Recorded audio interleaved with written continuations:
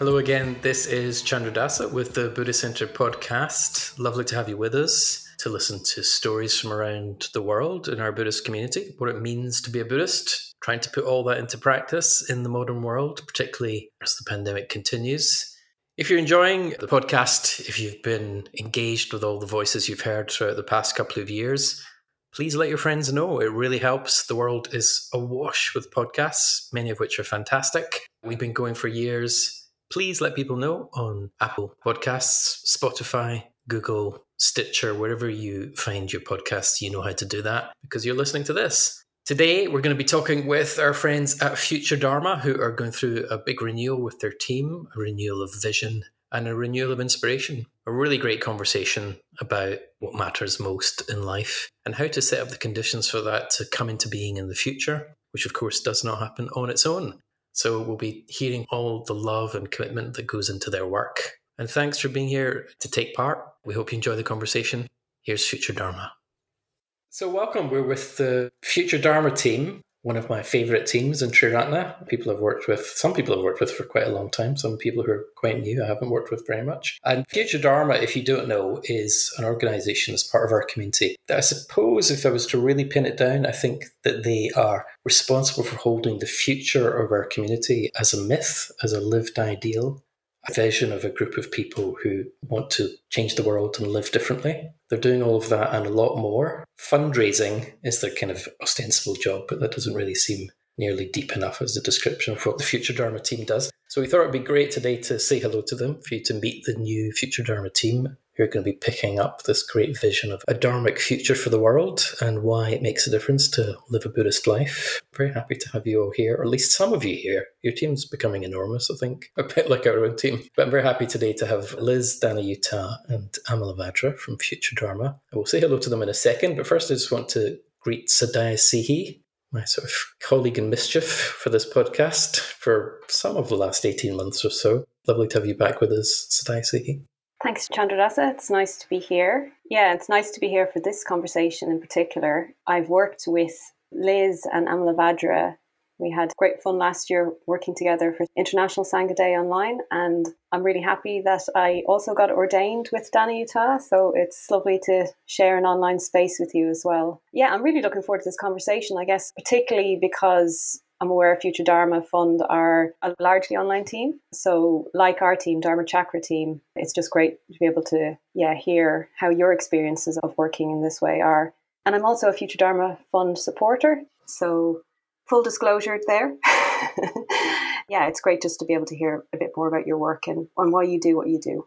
Yeah, that's good, actually. I'd forgotten the disclosure. I suppose I should say I'm a Future Dharma supporter too, a proud one. And if you're listening to this, well, you could be too. That's one of the things we're hoping we'll take away, that you'll feel so inspired by this conversation that you'll see the point in investing not in an institution, but really in people who are giving their lives to generosity as a practice, as an exemplification for the world. And goodness knows the world really needs it right now. I'm sure that's going to come back as a theme. Since you started with Dhanayuta, hi Dhanayuta, welcome to the podcast. And we should say for eagle-eyed or eagle-eared, can you have eagle ears? For eagle-eared listeners, Dhanayuta is an old friend of the podcast. She's been a guest before. Yeah, very, very nice to be here with all of you. Nice to be here with some of the Future Dharma Fund team, and nice to be here with you, Sadaya Sihi and Chandradasa. And welcome to Liz. Liz, I'm ashamed to say I can't remember if you've appeared on this podcast before, but feeling you might have. You can tell me either way. No, actually, I haven't appeared on a podcast before, but I love them and I always listen to them. So maybe I've just kind of seeped through into the infrastructure of your podcast. Who knows? But I'm very happy to be here today. I think Zoom might have just colonised my mind at this point. It's like a sort of continuous stream of people appearing on my screen. But lovely to have you with us. And last but definitely not least, someone who has been on the podcast a number of times. He's like one of the alumni of the podcast. We've had conversations together in England, in India, and now I suppose in the Cyber Loka. Welcome to Amalavajra, one of the leading lights and visionaries behind Future Dharma's team. Thank you, Chandradasa. Lovely to be here on a podcast. I listen to a lot. Great to be on one. So you were interested as a team at Dharma Chakra at the Buddhist Center Online to have you guys on for a while. We've been trying to have this conversation about, well, as Sadaya said, what's it like to work in this brave new world of international teams connected through the web. But I suppose more deeply, you have a right livelihood team, a Buddhist right livelihood team. It might be good to hear a bit about what that currently looks like at Future Dharma. And I'm particularly aware that your team has renewed a lot through the pandemic and presumably will continue to. So it'd be really good to hear a sense from you of, well, what's the state of play with Future Dharma as a visionary experience for each of you? What is it you're doing? You've all decided to work for this worldwide team. Why is this what you want to do with your working life? I think for me, working with Future Dharma feels like a real sort of culmination of my working life to date. I started out my career working in the city in investment banking. And whilst I was working in investment banking, I came across Sri Ratna. I was very, very inspired and very much wanted to work for a Buddhist outfit. And one of the joys of working with Future Dharma is that I get to use my transferable skills. Well, that's one way to put it, I guess. My background in finance and have it really integrated with my Buddhist practice. Future Dharma was launched the year Siddhasihi and I got ordained, and I sort of feel like the growth of Future Dharma, the birth of Future Dharma is quite intertwined with my own order life.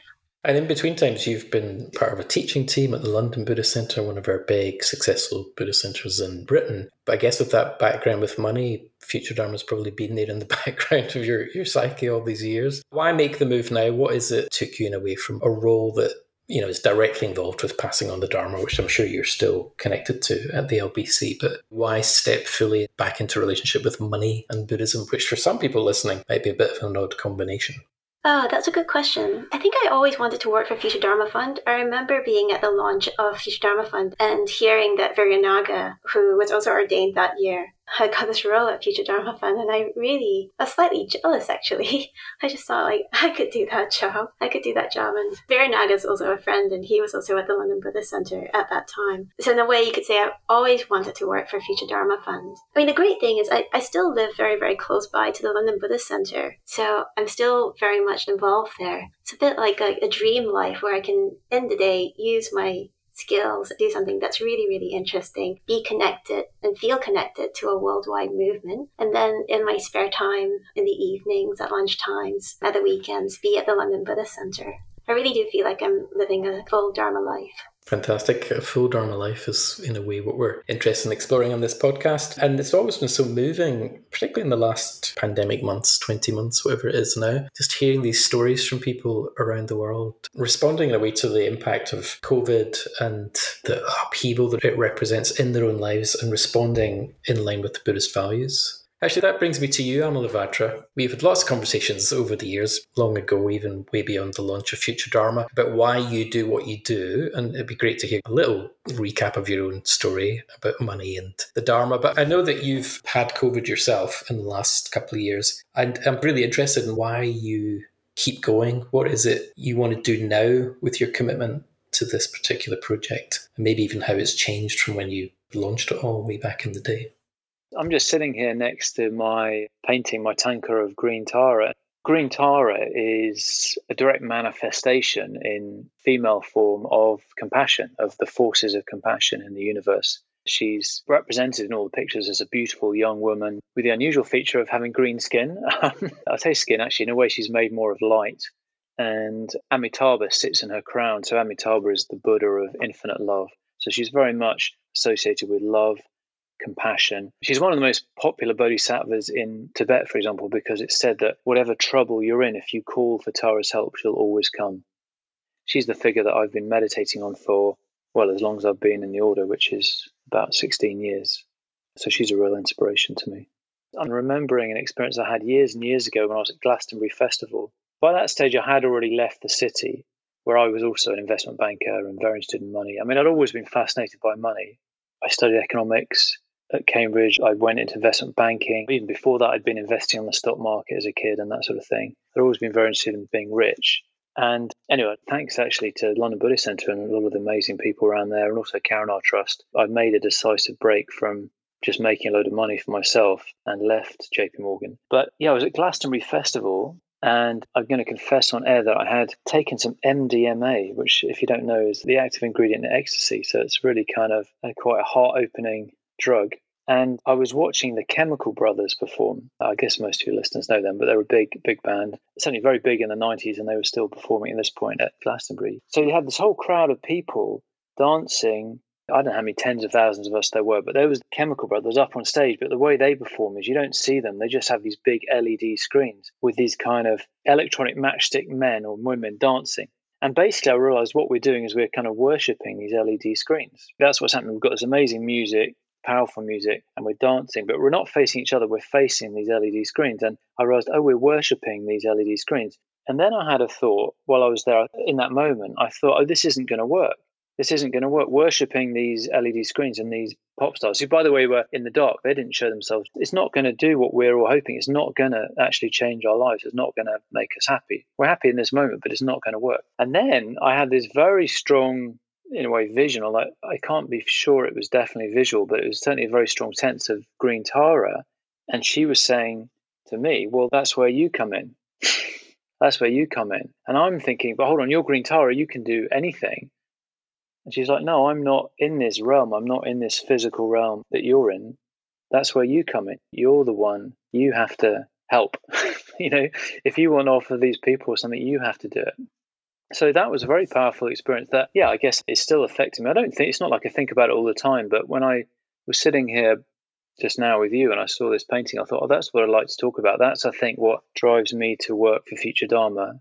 I think we've got something really precious in Triratna. We've got the Triratna, we've got the three jewels, we've got the Buddha, the Dharma, and the Sangha. We've got something really precious to share with the world. It's obviously changed our lives. That's why we're here. And that's why some of us have got these Sanskrit names. And God, people out there, of course, if they knew about it, not everyone, but loads more people out there, if they knew about the Dharma, they would benefit too. So that's my inspiration. And of course, money, the connection with money is that money is so often the block to offering classes, offering retreats, running services like the Buddhist Center Online and Free Buddhist Audio. Money is so often the block. And I helped found Future Dharma Fund because I don't want money to be a block anymore. I want there to be loads of money to spread Buddhism anywhere in the world, physically, online, whatever, so that anyone in that crowd, if you like, metaphorically speaking, can find what we found. There's no reason it should just be us. Anyone should have the chance to find the Sangha and practice the Dharma. That's why I'm doing what I'm doing still after all these years. I've been fundraising for, I don't know what it is now, 20 years for Buddhist projects. And despite long COVID, which is now past, thank goodness, this is still what I'm going to do. It's great to hear, Amalvadra, about that kind of lived mythic reality for you. When most people hear about money and fundraising, they don't think about mythology and the lived world where you've really gone to live inside a kind of visionary experience that you had on Ecstasy, a big festival, which is my favourite bit of the podcast this year, I have to say. Which takes us neatly to you, Liz. One of the occasions for this conversation is that we're working together on a kind of mini campaign for Future Dharma on the Buddhist Center Online. And from our side, one of the most exciting things is really to get the best of what they're up to. And when we've talked about this in the past, stories, that story from Amalvadra there about how he found his way, and Dana Utah's story about how she found her way to Future Dharma, stories are super important to you, I know, in your work. And you have the added responsibility, of course, of telling the stories of Future Dharma to the rest of the world. So thanks for coming to do that today. How's it going for you to be the kind of storyteller in chief at Future Dharma? Oh, wow. Sometimes when I get a little bit overwhelmed with work or whatever, I remember that actually my job is just telling stories, and how great is that? How great is that to be able to do that? And I was thinking when the other two were talking about why they wanted to use their financial skills or wanted to do fundraising, I was thinking, actually, that wasn't my motivation at all in joining Future Dharma. I'm not even sure I wanted to be a fundraiser, if I'm really honest, What did I know when I joined back in 2016? I knew, I was in a great context. I was in Glasgow as Sangha I Love. But one of the things I really enjoyed was those newsreels that used to go out telling stories about our international community. And I was like, I just want to connect more with our wider Triratna community. So that's why I took the job. It landed me at the time in Adasthana and joined me up with all sorts of people. I continue to meet amazing people in our community. And my job really is telling stories or communicating what these people are doing. The story of this particular podcast is this team is renewing itself, is forming. And we've already heard that in a way it's not really about money. It's about sharing the thing of most value that people most need, finding an efficient, effective way to do that so that the energy is not blocked or the love is not blocked, the beauty is not blocked. Anyway, I'm quite interested in how that feels as a team. I know you're only part of the team, so maybe you can't speak to the whole of the team, but you're probably carrying a sense of the renewing project of Future Dharma and the team expanding and changing and people's roles changing and the range of what you're attending to as a team. How's that project going collectively as well as individually? I've heard it said that all sorts of aspects of life have changed in a really accelerated fashion as a result of COVID. An obvious one is online shopping and, a lot of high street shops closing here in Britain anyway, and then online retailers booming, that people saying there's been sort of 5 or 10 years of change happened in a few months. Yeah, there's been quite a big shift for us as well, because I think I still had a vision of a whole gang of people working together in an office in London, or at least that's moving towards that. And that's definitely not going to happen now, partly thanks to COVID. But what's really interesting is that I think we are managing to work really effectively as a team, as an online team, just like you do on the Buddhist Centre Online. And I think you pioneered that with your global team, especially either side of the Atlantic. I think we're all in the UK. I know we've got one guy in Spain, so we're in the UK and Spain. There's about 10 of us in total. I think we are a real team. We do gather face-to-face occasionally, but we're working well together, and we're also getting to know each other as well in a very real way, even though we rarely see each other face-to-face. So I think that has been, a real success out of these difficult circumstances. And also others like Liz in particular have had to really shift their work, because we mainly used to fundraise at face-to-face events. That's how we mainly raised money, especially big events in the UK at Adhisthana, our big retreat centre, and that all ended. So Liz has really developed our digital fundraising from being quite a small part of our income and therefore money for the Dharma projects to most of it, all in about a year.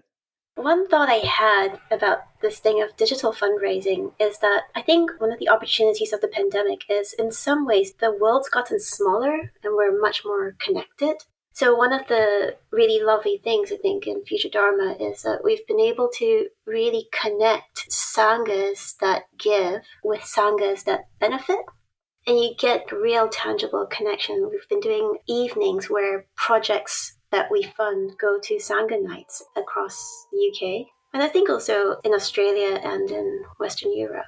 And that's just been a delight, actually, to be able to connect people up in that way, feel like one Sangha. I find this whole area really, really interesting. I guess for me, when working for Dharma Chakra, it's always been an online team, and I live in Ireland, and quite a few people on the rest of the team live in the UK, and of course Chandra Dasa and Virya Leela are in the US. So we're quite spread out. And I think it's a thing people often wonder about, probably more before COVID than now. What's that like being part of an online team? Are you really truly getting a sense of right livelihood if you're not able to share the same spaces with each other? What I found really interesting over the last while is that people have stopped questioning that so much. And that's not to say that we think everyone should be online and never see each other in person, because I think actually it is really, really important to be able to meet up again. And I know on our team, we've been really hoping that we'd be able to do that soon. And just with COVID still making it hard for us to meet in person, hopefully that will change.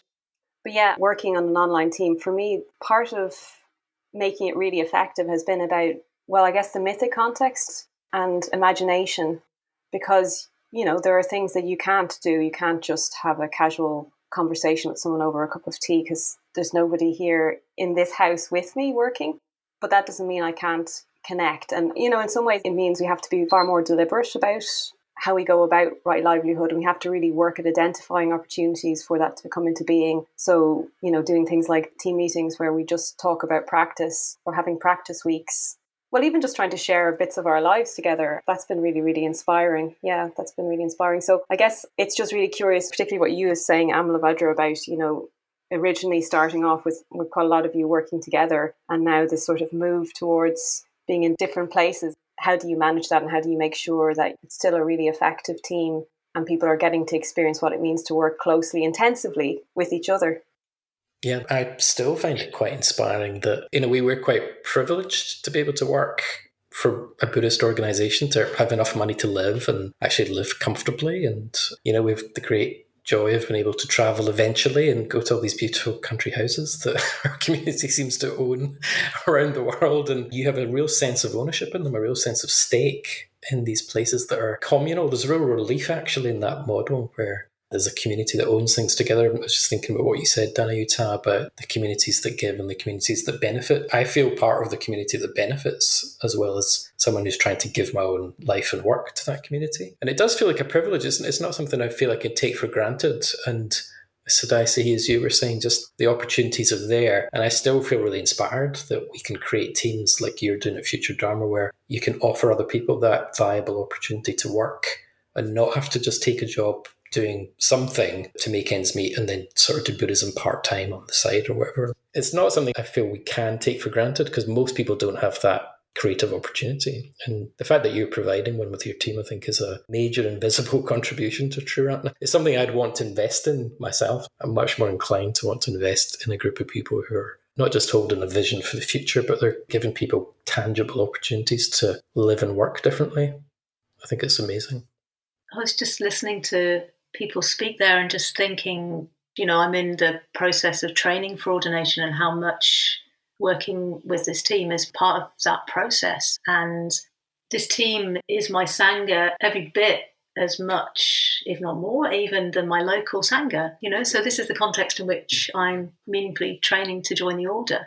There's this lovely phrase about weaving your way into the order until you get to the point where you just are an order member, so then you get ordained, right? I mean, that's the way I think about it. This is just an incredible opportunity for me to work with different order members and other mitras training for ordination right around the world and in this team. I really love the fact that our team is growing and it has changed. When Amalavajra and I started out you've been going longer than I had, Amalavajra, at this, but when you gave me the job in 2016, and it was just the two of us rattling around the office, and I think we did really well, but it's not easy to come up with all the goods and the creativity between two souls, essentially. Now we've got this bigger team of such diverse people, all contributing very different things. That just has such a different energy and opportunities to be creative, as well as people having the skills that, frankly, I don't have. And they come and do the bits that I just can't do. So yeah, I just love the fact that our team has changed in that way. Presumably the reason you decided you wanted to join a Buddhist order and dedicate your whole life to that, there is a kind of direct line between that and the reason you decided to join and then stay with Future Dharma, even though there's been a journey of trying to figure out why you're doing it. What's the impulse about for you to join a Buddhist order and to make this your main context for training towards it and sort of deepening into the weave of the order, as you said? Very beautiful image. I'm just really struck by how much we have in common right across differences of culture and country and all the other differences that we could enumerate. And that's the bit I love. I don't know whether that answers the question, but I think it's incredible that I can WhatsApp somebody and ask them to help me put together a video or a story, and they'll respond to me from a completely different time zone, and they'll meet me up on Zoom and we'll talk about what's most important to them in their life. And then they'll trust me to edit that and represent them well. And we have this shared understanding of practice and what's important, even though probably great chunks of the rest of our lives are very different. That's what I love about the idea of joining the order. And, I think when we communicate on that level with each other, that's the best of the order, isn't it? When we see that potential in each other. And it doesn't always happen, but that's what I value and that's what I want to join. I'm very grateful to the founders of Karuna Trust. They created a really alive team, an actual residential community as well in North London. People like Priyananda and Jaraja. I mean, there were people earlier than them like Kulamitra and Virabhadra who created Karuna Trust in 1980, so that when I came along to Triratna in the late 1990s, there was a place to go and work that was meaningful to me. And like Liz, that's where I trained for ordination. So I'm really delighted now that Future Dharma is well established that we can offer that to other people. It's funny, you were saying, Chandra said, you don't want to take it for granted that you have these opportunities.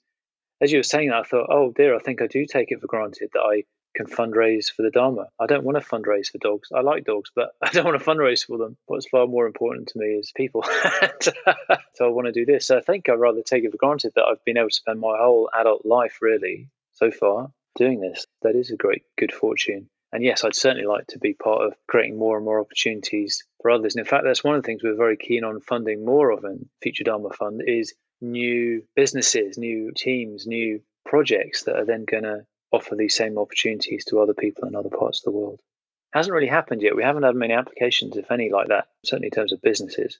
But that would be great to fund more of that. It's interesting to hear you haven't had many applications for new forming teams, but actually Dharma Chakra, the Buddhist Center Online team, I think when you guys launched there were probably 3 or 4 of us. Now there's 12 or 13 of us. So you've partly helped fund that. And I suppose that partnership around building viable contexts and living out and exemplifying what it is we mean when we talk about new society or changing the world or the Dharma actually have a concrete effect on the opportunities people feel they have to live differently or just to take part differently in society. Like it's tangible. There's people's jobs and livelihoods have been made possible by this. One of the very inspiring conversations I had recently was talking to Vidyavardhani and Anamshore in India, and they're a little mini team of 2 people. I mean, I'm sure they pull in other order members as well, but they run the Triratna Youth Project out in India. So they travel all across India running workshops for young people and helping them get more involved in living the Dharma life and get more involved in their local community and context. So I think maybe that's why I wanted to say that, a bit like what you're saying about Dhamma Chakra, in a way, it's not just a Future Dharma team. I think Future Dharma also enables other teams to form, and hopefully those teams enable other teams to form. That's right. And that's how the world changes, right? Bit by bit, human beings recognizing their own privilege and luck in finding the Dharma and then making that conscious and passing it on to other people. And know that's going to continue to come up as a theme is what you've been giving, passing it on. I suppose one of the things we've all had to deal with across our teams, in our community, I guess everybody in the world really, and whatever kind of experience of community they have, is that COVID, the pandemic, etc., it's not a static experience. There have been distinct phases of it, and although we're by no means in a post-pandemic world, something's changing, probably at different rates, different paces in different parts of the world, but we generally seem to be in at least a post-vaccination phase where the opportunities are changing and maybe we've all had a bit of space to absorb and process what's happened to us, what we've been taking part in. Does that affect Future Dharma's sense of what it's about in terms of the big vision, wanting to help other people change society? You're not doing it in the abstract. You're actually creating opportunities for people with real life money to change the world. How has that been shaped, do you think, by the pandemic? Not just in your team, where you're now working online and not in an office in London, but even the sense of the vision itself. I think it's quite exciting what's opened up through this obviously very difficult period for everyone, but quite exciting that the innovation that's come out of it. Whole new ways, to give one obvious example, of running retreats where you can have an in-person retreat and at the same time have an online aspect to that retreat. Adhisthana are running this very successfully. They don't call it hybrid, they call it a dual retreat, where all the people who are online are hosted separately. They get looked after separately and they meet in separate online groups, but they're benefiting from the same content that's being delivered live in person. Let's say Vasanta is leading meditations or giving talks. So they call that a dual approach. I think that's really, really exciting, getting much larger numbers on retreats. People essentially attending a retreat at Adhisthana in the UK who live in Australia or New Zealand. And this is your turf really, because I know that you've successfully run online retreats as well. So that's just one example. The mass online gatherings we've done, I think that's really exciting. Again, in collaboration with you, International Sangha Day, International Triratna Day. That's never been possible. And if you'd said to anyone 2 years ago, let's run an international online Triratna Day, they'd say, no one wants to sit and look at their computer screen all day long. And no, that's not going to work. In fact, I've probably been one of those people. But actually, it does work. People are having really quite profound experiences, whether it's on retreat or attending events like that, whilst being at home. It's a whole new genre. So I think that is one of the things that's going to survive. A lot of things we want back, of course. A lot of us want to be back face to face with other practitioners, and that will come slowly, I'm sure, more and more. But I think some of those things are going to stay, some of those innovations. I mean, there's many others as well, but just to mention a couple. And at Future Dharma, we definitely want to back that. That's why we call Future Dharma Fund. We want to back the future of the Dharma, the future of the Sangha. And so we're really interested in these innovations that have come out of COVID. Last year, in a way, was simpler to respond to. It felt a real driving need. Let's just get Triratna online so that we can all stay in communication and so we can communicate the Dharma. And our projects did some fantastic work there. And as Amlavajra said, we want to keep a lot of that. But it feels like we're in a period now where nobody knows what's going to happen next, like at all. It seems very difficult to plan for the future. Future Dharma does offer that possibility of getting ourselves as a community into a state where we can respond when we need to. I think that's what I've been thinking around these last few weeks. Whatever unfolds in the next few years, whether that's a return to more online things or the world opening up more, whichever way we go, we want to be in a position where we can respond as an international community. Future Dharma just gives us confidence that we'll be able to do that. That makes sense, having to think more and more in our team of being a platform or a set of channels for whatever is naturally flowing through our community to best express itself or to be exemplified. And that just means constantly being open to the shape of it changing and the pathways moving and shifting their nature. I guess I'm just curious, what have you guys been thinking about might be next? Obviously no one really can tell what might happen. And what you were saying there, Liz, was that maybe things will be back online or maybe things will be in person or hybrid. What do you see as the sort of immediate challenges that Future Dharma could help address, particularly in relation to the vision of helping spread the Dharma? Definitely within our team, we're obviously part of this Tree Ratna Sangha, we're practitioners as much as fundraisers. And so we've been reflecting on how we've been affected through all of this. And we were talking quite openly in the fundraising team about feelings around loneliness and isolation through the lockdowns. We were owning up to feelings of fear around death. As Buddhists, we work with the idea of death, but we've really been working with the idea of death this last year. Nobody could escape that. We've all got our own stories of either getting COVID or people that we know having COVID. And that we've got in common with people right around the world through our Sangha. And we've also been talking about not getting lost in our own problems and actually the perspective that being in touch with people from right around the world, the perspective that can bring to our lives. Going back to earlier what you were saying about why you want to join the Buddhist order and the sort of sense of connection with people who you may have nothing in common with or not much in common with culturally, but you take each other seriously, you take your aspirations seriously, you support each other. In terms of our order, just being touched by email after email after email from India where somebody in the order or mitra has died of COVID, and seeing these faces, some of which I knew from big gatherings in India I've attended, some of which I didn't know, but in a way, the culture of our particular community being that you take your bonds of friendship with those people really seriously. And here you are finding out about life and death on a daily basis. Even afterwards, when we've had large gatherings online of order members, I'm sort of aware of their absence. We're not part of that. And it's up to us to hold the memory of it. So it's very alive, isn't it, for people that they are bound up in all sorts of ways with folk who are touched by this. It seems a good thing for a team like yours to be turning your minds to. What do people need in relationship to their grief and their loneliness? Yeah, some of the people that run our projects, they're our friends. I was really struck by Moga Siddhi talking about his work running online retreats and having to stop virtually every day to make announcements of people who died that were attending the retreat. Him just talking about handling that, how to do that. Yeah. I'd just like to pick up on what you were saying at the end there, Liz, as well about, the sort of dharmic perspective that we can bring. I remember when COVID first hit, one of the comments that was coming from some of our senior members of the order was, this is the same reality we've always been part of, but in this case, we're all getting a shared dose of it. The reality of impermanence, of, just the suffering inherent in having a physical body, and COVID being a sort of universal experience around the world, albeit that, as you were just saying, in India, the facilities being worse, the chance of death was higher, the fear of death being universal. And that sort of being a uniting thing, potentially, in the sense of we, whatever our lives, can feel a sense of commonality with humanity all around the world. And for those of us, as we were saying earlier on, who are lucky enough to feel part of this movement, and if you're listening to this podcast, you are part of this movement, because here we are. That's a great boon. It takes us out of that sense of isolation and loneliness, which, according to the Buddha, is the core reason for suffering, that we feel separate and isolated from other life, and that being a delusion, that actually we're part of all life. There's just this pure, luminous mind, in the sense which is shared and which is underlying this falsity or this fiction of being a separate and uniquely suffering individual. So I think that's potentially the boon of what we've gone through the last 18 months. And of course, there'll be the next crisis. I think we've already seen a revival, at least in Britain, of interest in climate change. And that then becomes, in a way, a shared problem. Again, another global problem, not a local problem, that we don't want to be alone with. We want to join with others to do something about that.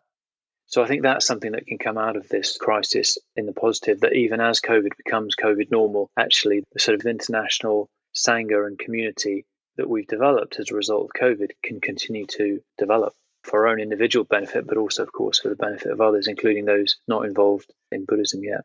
One of the things that Lavadra and I were talking about yesterday was this thing of loneliness. And I think it's the experience of loneliness. And then if we go deeply into that enough, we end up with a sense of spiritual aloneness. I think what I mean by that is the sense of being separate and not connected with anyone else or anything else. That deep, deep connection that we all really want underneath it all.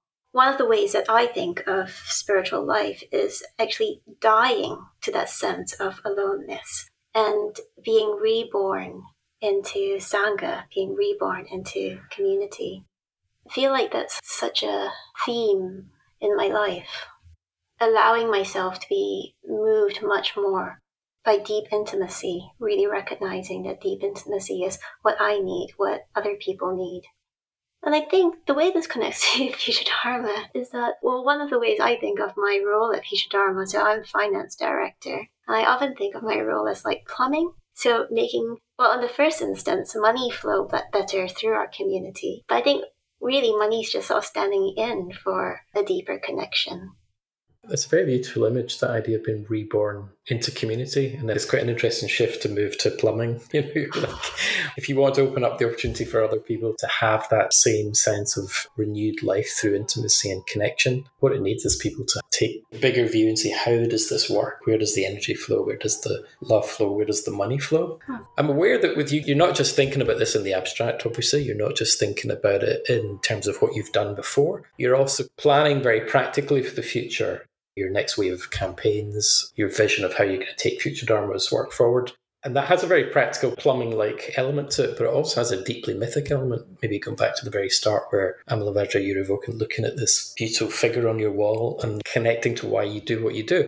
I know that perspective is also part of your plumbing, as it were. Collectively, your collective building work, you're looking after the conditions for the arising of something beautiful and intimate and connected in the world. So it'd be really good to hear about what your plans are for 2022 and where you see this great collective project going.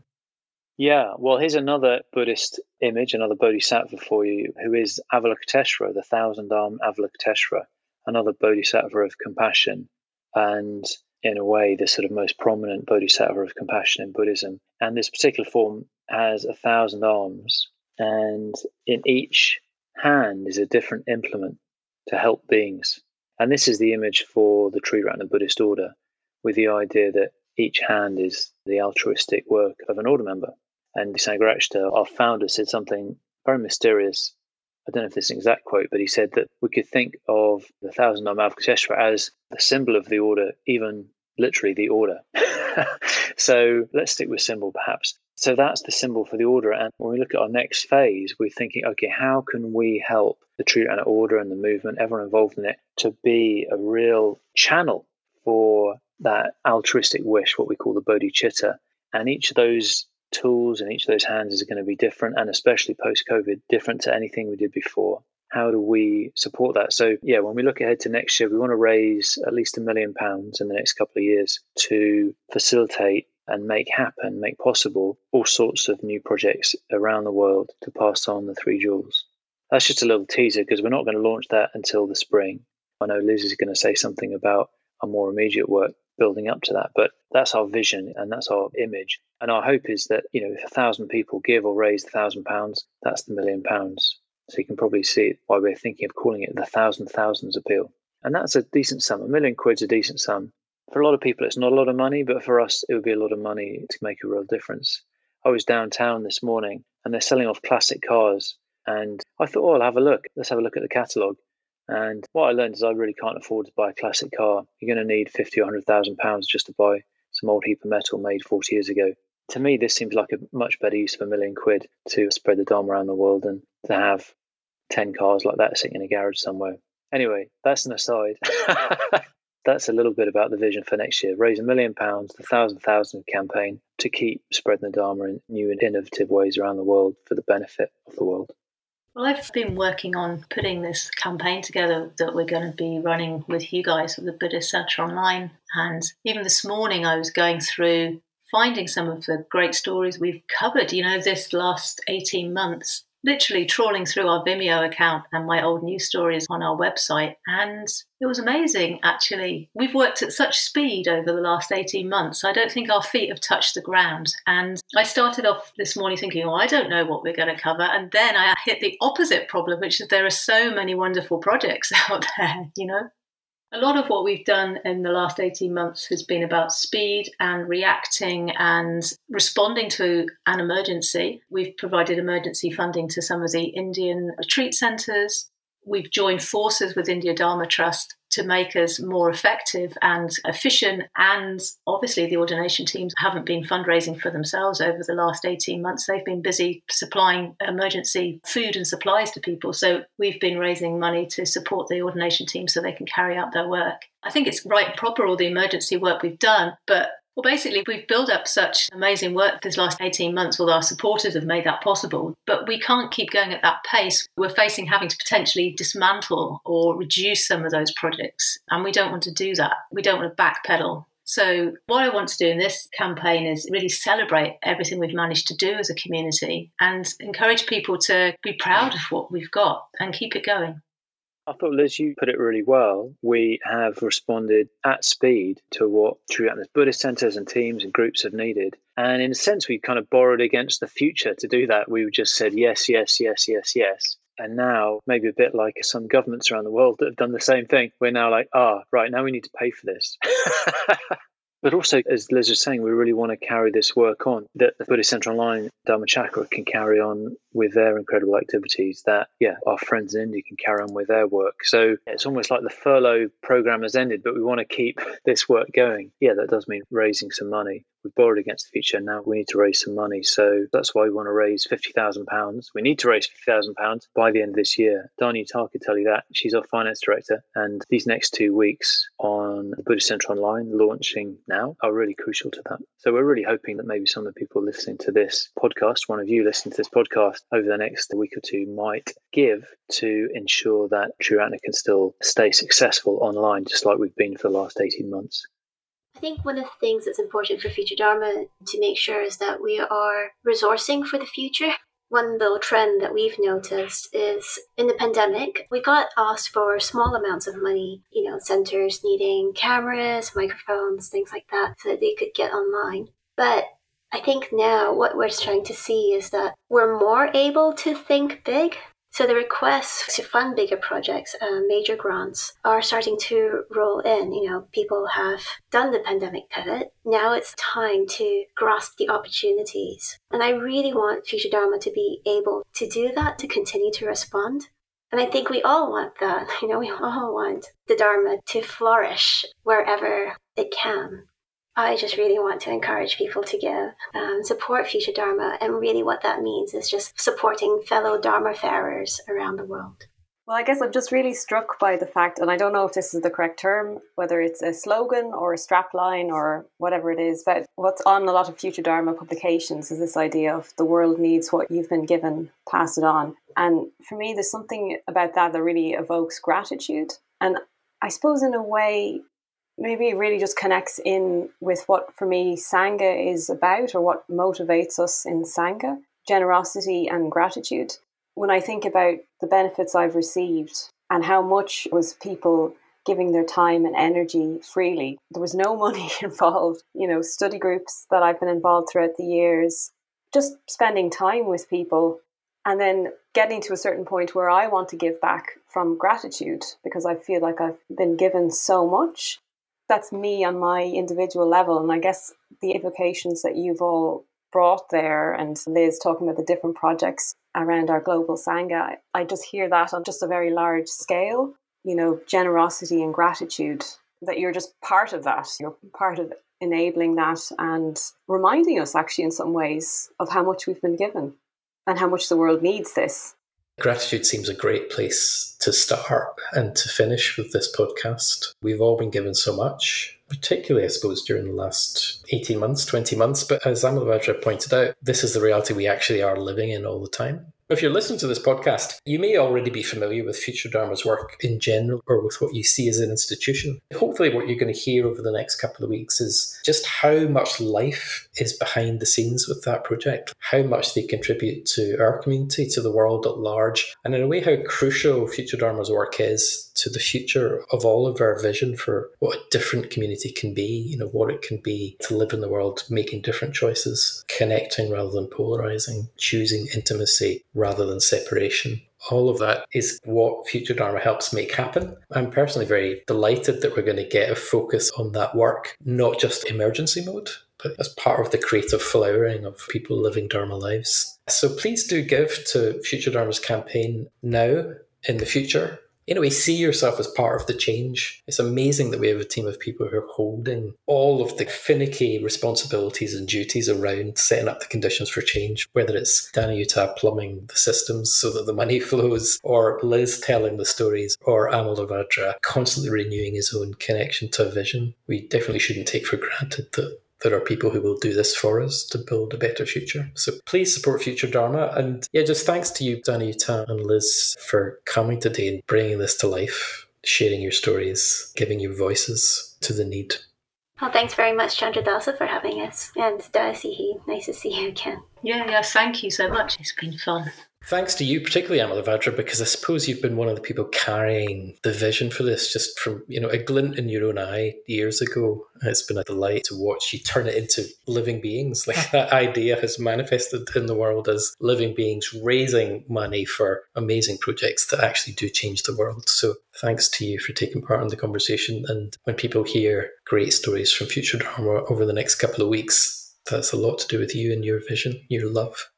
Oh, well, that's very gracious of you to say that. I'm just delighted to be able to do work I love and be part of this great community. And this podcast is a good example of that. This is the kind of thing we get to live all the time. So lucky us, but thank you very much. Yeah, and it's been great being here. Thank you. And thanks to you too, Sadai, as ever, for helping hold the space, helping hold the conversation. Thanks all around. And just, I guess, keep up the good work to Future Dharma team and look forward to working with you online again. Great. Well, thanks again for just turning up today and helping us start to tell the next phase of our story collectively, where we're all going as a community. If you hear some of this and you just want to give immediately, which of course we recommend, futuredharma.org/give is your friend. It's the best way just to respond with your heart. Just to go and give something, you'll feel better. It will do some good. Putting your stake in the ground with that act is important. That's how we'll make the future of our community. That's how we'll impact the world. So futuredharma.org/give. And over the next couple of weeks, thanks to Liz and Dana Utah and Amalavajra and the whole team, you're going to hear some of the best of what Future Dharma has been up to. And those stories will work their magic and just be part of the ongoing record of who we are as a community and how we are working together in strange times, beautifully and creatively. Thanks for listening, as ever, and we'll see you again on the next episode of the Buddhist Center podcast. For now, take care.